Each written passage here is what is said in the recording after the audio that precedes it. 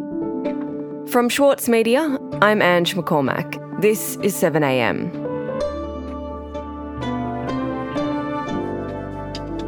David McBride is the first Australian who could face jail in relation to alleged Australian war crimes in Afghanistan.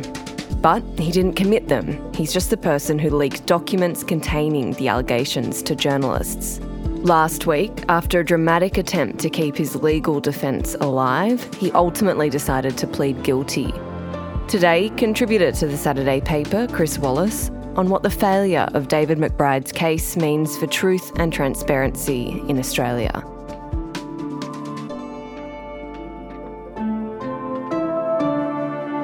It's Wednesday, November 22nd.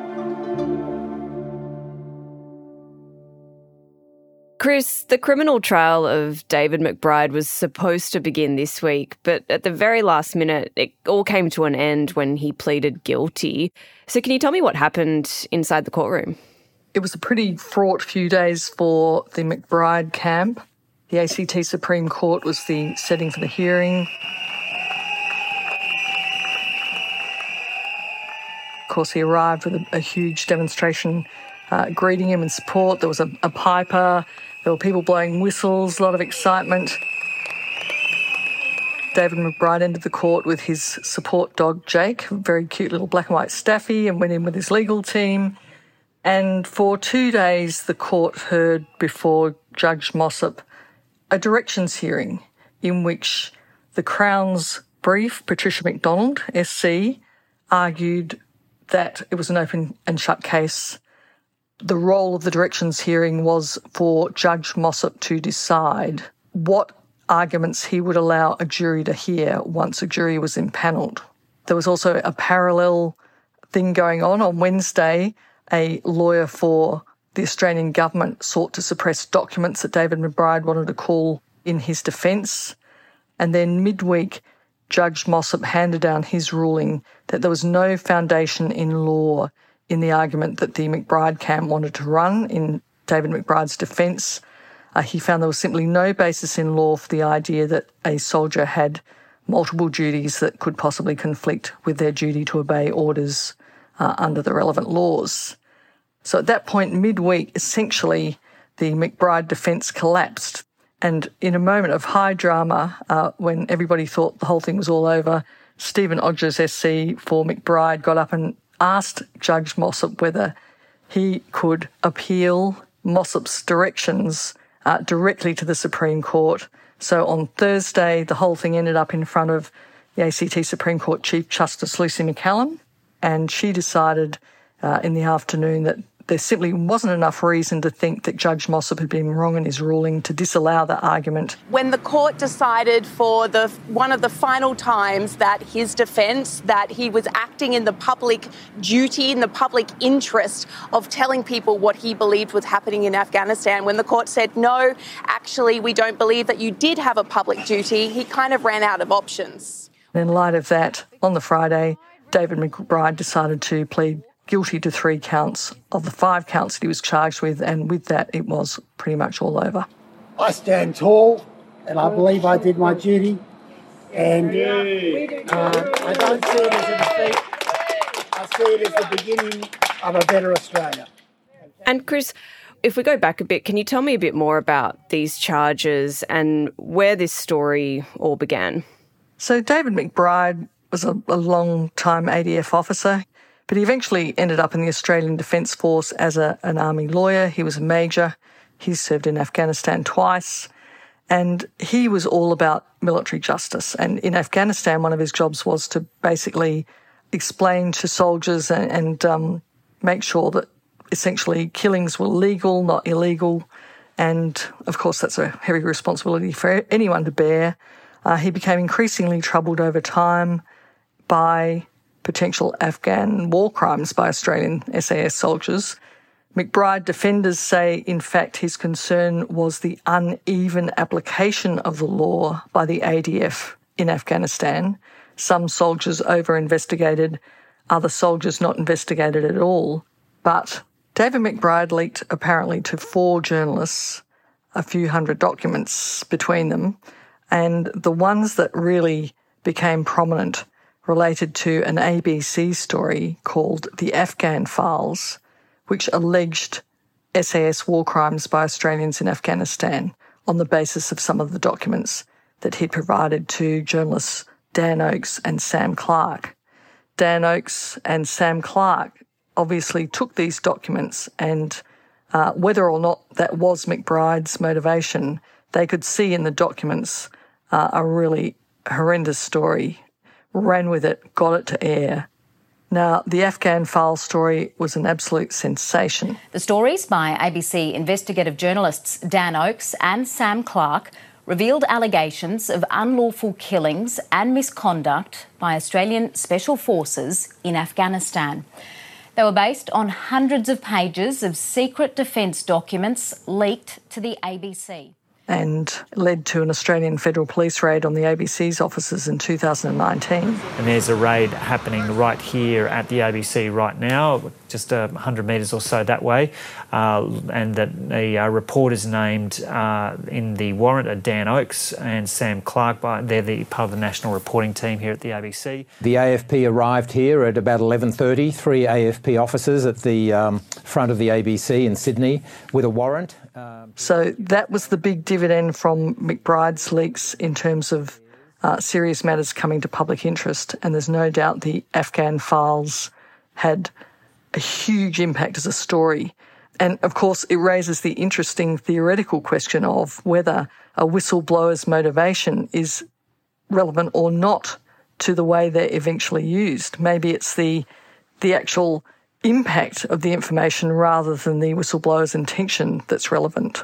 Or maybe the motivation's relevant. These are all things as yet untested, all things that have arisen from the McBride case that are just kind of still out there unresolved because the case didn't go ahead, but rather ended with a guilty plea. So McBride's whole defence was struck down when it was ruled he couldn't argue he had a duty to the public. Now that he's pled guilty, is that it for the case? It now goes to sentencing? Yes, that's what's going to happen. There's also going to be an appeal. His solicitor signalled there'd be an appeal over the suppression of some documents that he would have used in his defence. The Commonwealth argued during that documents hearing that of the 400-something documents concerned, they were only bothered with 8 of them and wanted to either pull the document or redact significant parts of 8 documents out of 400. And in fact, that it was a very tiny amount of material they were concerned to keep confidential. And the Commonwealth brief argued that that was absolutely essential in order to preserve Australia's good reputation as an international intelligence agency partner that other countries could trust information with. Again, we'll never know because we can't see the documents. McBride's lawyer did dramatically say after one part of that hearing, no one's allowed to know effing anything, are they? So, there were a lot of very heightened feelings when that particular documents hearing went into closed court mode. In fact, there were some jeers from the public gallery from people saying you can't have justice in private, in secret. So it was a big week. But while David McBride is now facing actual jail time, the Albanese government has moved into phase 2 of its whistleblower reform project, releasing a discussion paper the very week McBride was in court on what are the next steps in strengthening whistleblower provisions in the Australian law.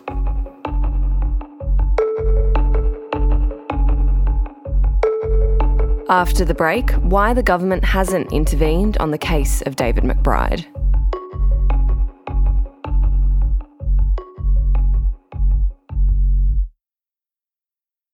As a 7am listener, you value the story behind the headlines.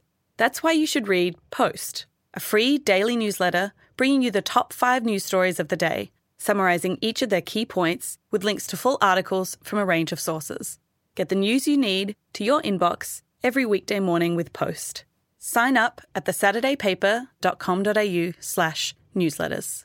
For Sloane Crosley, writing about the loss of a friend may not have provided catharsis, but it did allow for the possibility of a better ending. Like, you have this amazing meal that's this friendship, and then you have a really, really, really, really bad dessert with shards of glass in it. And then, like, the book is like, those little chunks of chocolate that come with the bill. I'm Michael Williams. Join me for this week's episode of Read This as I talk to Sloane Crosley about her latest, Grief is for People. Listen wherever you get your podcasts. Chris, we're talking about the prosecution of ADF whistleblower David McBride. Now, the Attorney General, Mark Dreyfus, has been asked to intervene in his case a number of times. What has he and the government had to say? Yes, there's been a massive public relations campaign by the Human Rights Law Centre and others.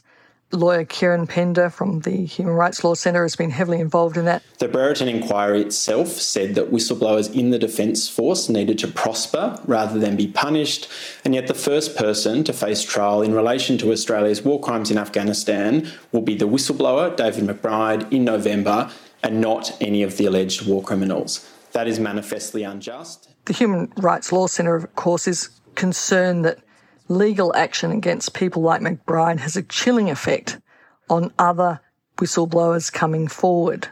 To me, personally, it was a mystery why Attorney General Mark Dreyfus would not intervene in this case in the way that he did shortly after the Albanese office got office in 2022, when the Attorney General moved to get the case dismissed against Bernard Collaery, who was famously the solicitor representing Witness K in another trial about misuse of Commonwealth documents. Dreyfus maintained a stony silence on the issue until last week in Parliament. He actually got up and explained why he had done nothing. If the Commonwealth Attorney-General intervened in a prosecution as a result of public or political pressure, that could have a range of far-reaching consequences. It could call into question the Attorney-General's motives. It could politicise the prosecution process. It could undermine the independence of the Director of Public Prosecutions.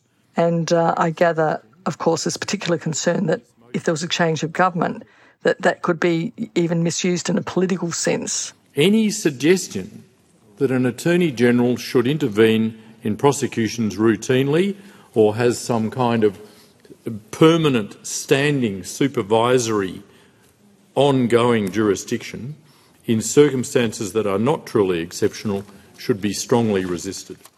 However, when for the Crown Patricia McDonald SC got up and mentioned once on Monday and once on Tuesday the Crown's contention that far from whistleblowing on Afghan war crimes, McBride was in fact concerned that soldiers were being investigated too much, not too little, that put another complexion on it and may in fact partly explain Mark Dreyfus's reluctance as Attorney General to get involved at all. And separately to David McBride's case, Chris, how is the government responding to this increased call for improvement of whistleblower protections in Australia? Well, that's the ironic thing, is that last week was also the week that Mark Dreyfus, as Attorney General, released a discussion paper on Phase 2 of the Albanese government's whistleblower reforms. And the irony would not have been lost on David McBride, who, of course, last year tried to get protection under existing whistleblower laws that had already been strengthened once by the Labor government and had not been able to take advantage of those laws because the documents he claims he needed to use in his defence were prohibited from being used through legal action taken by the Commonwealth. So there's a real catch-22 there, and it does point to a genuine issue when you've got cases involving national security or documents that are part of our national security regime, about which, of course, there can be highly legitimate concerns that they not be made public in a courtroom. Does that mean that whistleblowers in this space can never get the documents they need to actually use in the defence? You know, is it always going to be a losing proposition for whistleblowers working in this area? And Chris, if David McBride is sent to prison, what do you think the broader implications are for future whistleblowers? What message does it send? Well, the campaigners for making sure McBride did not get convicted, did not go to jail, were very concerned that he not be a prominent example of if you blow the whistle, you end up in the slammer. To the extent that it shows people that if you leak, even if it's in the public interest, you can end up getting convicted and be put in jail, well, people are less likely to do it. On the other hand, people concerned about the confidentiality of secure documents would say, well, we don't live in a world where everybody gets to determine themselves what's in the public interest and what isn't, especially soldiers, because the consequences of that could be extremely problematic, anarchic potentially. That's certainly the kind of picture that for the Crown, Patricia McDonald SC was building up in her anticipation of her argument that would have been used by the Crown against McBride had the trial actually gone ahead. In the meantime, the Attorney-General is saying that the Albanese government remains committed to strong whistleblower protection. That's why it's running round 2 of the reform process. That's why it's put out this discussion paper on what needs to change to make that stronger. So how that plays out, of course, will have a big impact on whether that chilling effect that activists claim will result from the McBride case actually happens, or whether the government can ensure that a really strong, robust whistleblower protection umbrella is created that does indeed let people come forward with a feeling of safety and assurance that they can share information that they believe needs to be in the public interest, in the public realm. Chris, thanks so much for your time today. Pleasure.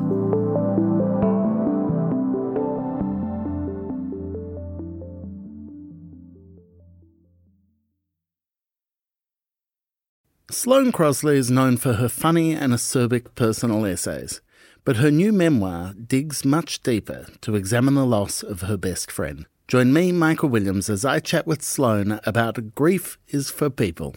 Find it wherever you listen.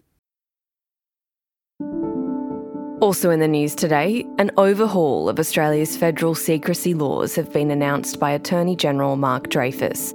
The reforms will enshrine in legislation the rule that journalists cannot be prosecuted over leaks without the approval of the Attorney-General, and will remove criminal responsibility from a number of secrecy provisions. And yesterday, New South Wales police officer Daniel Keneally was convicted of fabricating evidence that put a man in prison for 3 weeks.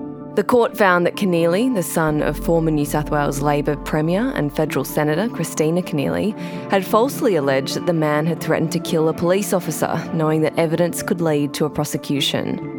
I'm Ange McCormack. This is 7am. We'll be back tomorrow.